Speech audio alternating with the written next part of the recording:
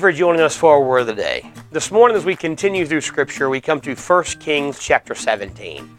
This chapter is one of the darkest times in the nation of Israel. At this point, Solomon has died, and his son Rehoboam has assumed the throne. And Rehoboam, when he becomes the king, Solomon's advisors advise him to lessen the burden on the people of Israel. Solomon put a heavy burden on them. He was a good king at the beginning, and he did a great amount of work for Israel, and he brought them into a very prosperous time and a very wonderful time. But there was a heavy burden on the people of Israel. There was a heavy tax to pay for all the construction projects he had going on. There was heavy burden of work to get all the work done. He had taken a lot of the men into his army for protection and peace, and so it was a very heavy burden.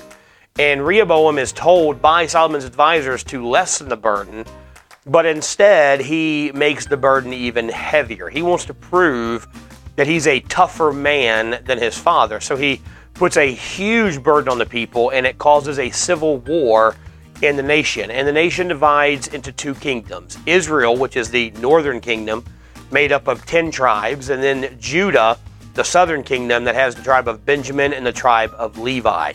And the rest of the book of Kings looks at the northern kingdom because every king they had was a wicked king, was an evil king, a king that worshiped false idols and just ignored God. And because of this, God raised up the prophets. And the prophets were the voice of God to the people to warn them about their sin, to point out their sin, and to prophesy about coming judgment because of their sin.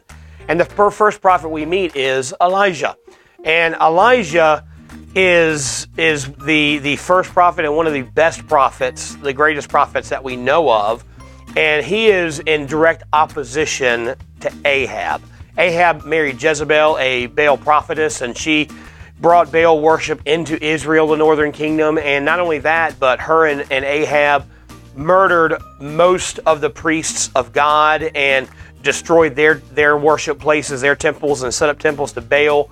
And so God uses Elijah to prophesy judgment and fight against Ahab. And the first thing that he tells Elijah to do is to tell Ahab and Israel that because of their sin, there will be a 3-year drought in the entire nation of Israel. And of course, this angers Ahab, it angers Jezebel, and they make it their mission to capture and kill Elisha. So look what God tells Elisha in verse 2. It says, "And the word of the Lord came unto him, saying, Get thee hence, and turn eastward, and hide thyself by the brook Cherith that is before the Jordan." But the most important verse is the next verse, and it says, "And it shall be that thou shalt drink of the brook, and have command of the ravens to feed thee there." So he went, Elisha, so he went and did according to the word of the Lord. That verse in chapters 17, 18, and 19 is repeated over and over about Elisha, that he did according to the word of the Lord. Elisha's ministry was marked by his obedience to God. That whatever God commanded him to do, Elisha was quick to obey it. He didn't argue with God. He didn't debate with God. He didn't wait to get it done. When God spoke, Elisha listened. And that should be the heart of every child of God, to obey the word of the Lord, to obey what God commands us to do. God commands us to be holy. God commands us to be forgiving. God commands us to be a witness to the world. God commands us to live our life in such a way that we bring honor and glory to Him and we build His kingdom. And as His children, it should be our heart and our desire to obey the word of the Lord.